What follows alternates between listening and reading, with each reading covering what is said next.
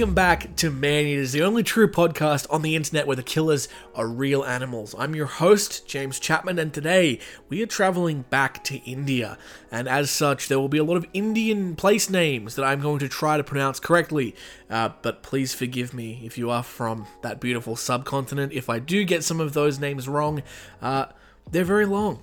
They're very long, and they have a lot of letters that you just would not expect to go together. But they do. When you people say it, it sounds beautiful. When I say it, well, we'll see how we go.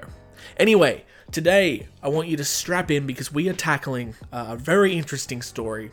Sit back, relax, and this is the story of the Mysore sloth bear.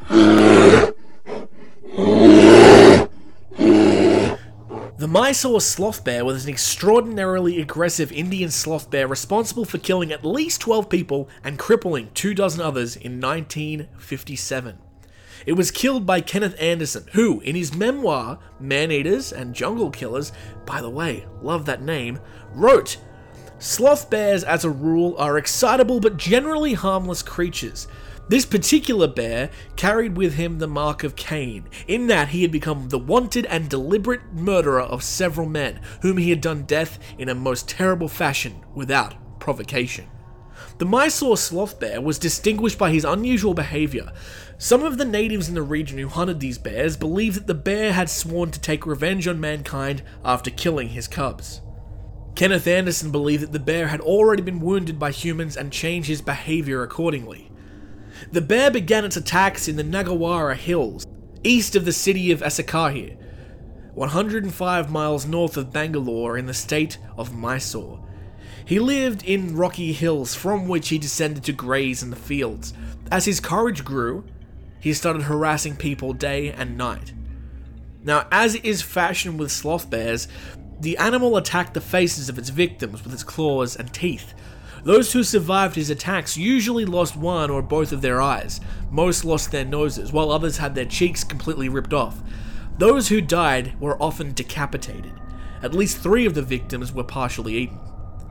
The bear's aggression towards humans first caught Kenneth Anderson's attention when an elderly Muslim friend named Alam Books sent him a postcard urging him to come to his home, a sanctuary between Asakahir and Shimoga. Bucks's 22-year-old son had been badly crushed by a bear at 9 p.m. He had unknowingly harassed the bear as it was eating fallen figs.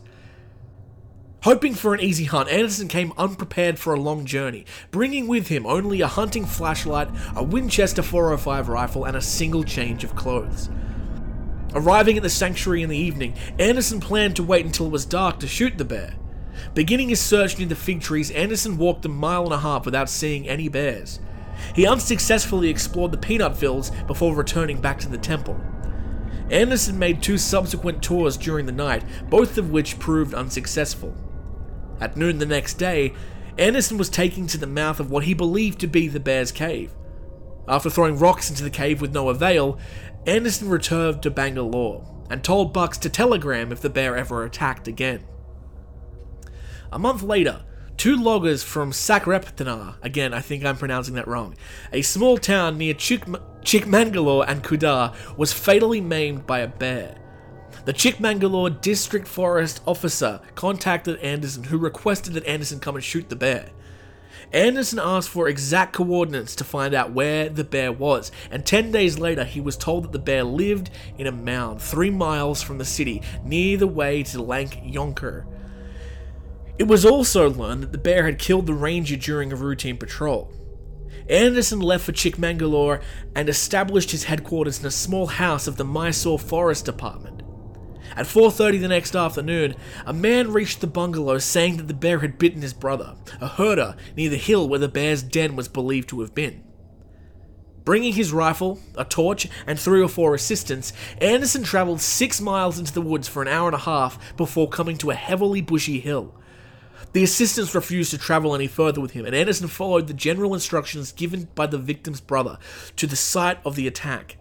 After searching for a while through the thick brush, Anderson heard the victim's sad groans.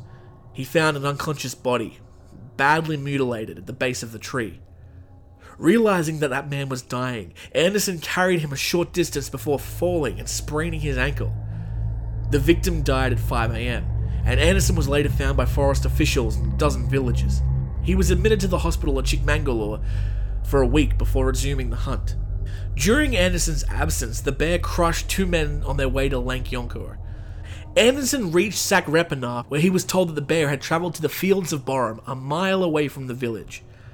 Anderson arrived on the site at 5 p.m. and spent the night at the base of the largest tree, hoping the bear would come. At about 11 p.m, Anderson heard the bear digging for roots in the distance, and an hour later approached Borum. Anderson lit his torch on the bear, which, in alarm, rose to its hind legs. Anderson took aim and fatally shot the bear in the chest. In contrast to Anderson's assertion that these bears are mostly harmless, sloth bears are known as one of the most aggressive bears, and due to large human populations often closely surrounding reserves that hold bears, aggressive encounters and attacks are relatively frequent. Though in some places attacks appear to be simply a reaction to encountering people accidentally. Going on raw numbers, this is the species of bears that most regularly attacks humans. Only the Himalayan black bear subspecies of Asian black bear is nearly as dangerous. Sloth bears likely view humans as potential predators, and their reactions to them, which is roaring followed by retreat or charging, are similar to those evoked in the presence of tigers or leopards. Their long claws, which are ideally adapted for digging in termite mounds, make adults less capable of climbing trees and able to escape danger. According to Robert Armitage Sterndale in his book Mammalia of India, the sloth bear is also more inclined to attack men unprovoked than almost any other animal, and casualties inflicted by it are unfortunately very common, the victim very often terribly disfigured if not killed, as the bear strikes at the head or face. Despite the dangerous nature of these bears, villagers often killed them for sport or for food. One method of hunting sloth bears involved the use of beaters, in which case, a hunter waiting on a post could either shoot the approaching bear through the shoulder or on the white chest mark if it was moving directly towards him. Sloth bears are very resistant to body shots and can charge hunters even if wounded, though someone of steady nerves could score a direct hit from within a few paces of a charging bear. Sloth bears were easy to track during the wet season, as their clear footprints could be followed straight to their lairs. The majority of sloth bears killed in forests were due to chance encounters with them during hunts or other game. In hilly or mountainous regions, 2 methods were used to hunt them. One was to lie in wait above the bear's lair at dawn and wait for the bear to return from its nocturnal foraging. Another was to rouse them at daytime by firing flares into the cave to draw them out. Sloth bears were also occasionally speared on horseback. In Sri Lanka, a balakam of sloth bears was once used as a charm against barrenness. Interesting. I don't know what a balakam is, but you can Google that. Officers in British India often kept sloth bears as pets. The wife of Kenneth Anderson, who was the person that killed the Mysore sloth bear, kept an orphan sloth bear cub from Mysore, which she named Bruno. Aww. That's cute, and also a bit mean. The bear... Oh, if you thought that was mean, by the way, get this. The bear was fed almost anything, including motor oil. God. And was very affectionate towards people. Oh. It was even taught numerous tricks, such as cradling a wood block like a baby, or pointing a bamboo stick like a gun. How cute is that? It's also awful. Don't feed animals motor oil. Fucking idiots. Dancing bears were historically a popular entertainment in India, dating back to the 13th century or the pre-Mughal era.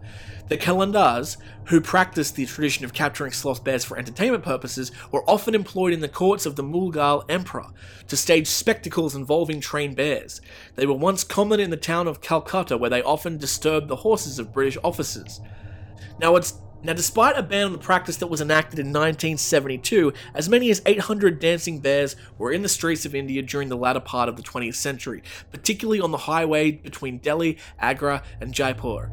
Sloth bear cubs, which were usually purchased at the age of 6 months from traders and poachers, were trained to dance and follow the commands of coercive stimuli and through coercive stimuli and starvation. Males were castrated at an early age, and the teeth were knocked... Oh, Jesus, this is so sad. Teeth were knocked out at the age of 1 to prevent them from seriously injuring their handlers.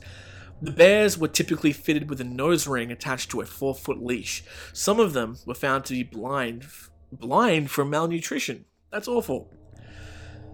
In 2009, following a 7-year campaign by a coalition of Indian and international animal welfare groups, the last Kalandar dancing bear was set free.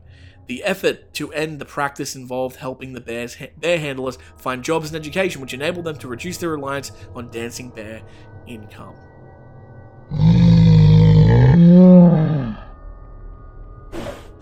And that was the story of the sloth bear of Mysore. Thank you so much for joining in and listening. It means the world to me. If you did enjoy this, you can head to Maneaters Podcast on Instagram. There's a new Instagram there. I do put up polls occasionally.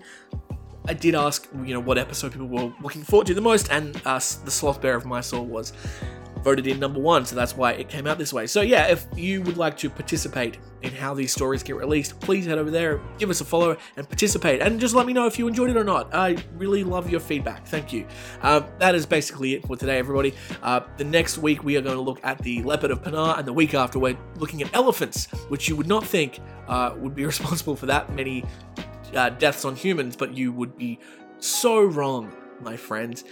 I hope you're having a fantastic day or night or wherever you are. Thank you for joining us once again. Subscribe on Spotify, do all the bullshit, and have a lovely evening. This is James Chapman signing off, and please take care of yourselves because it's a jungle out there.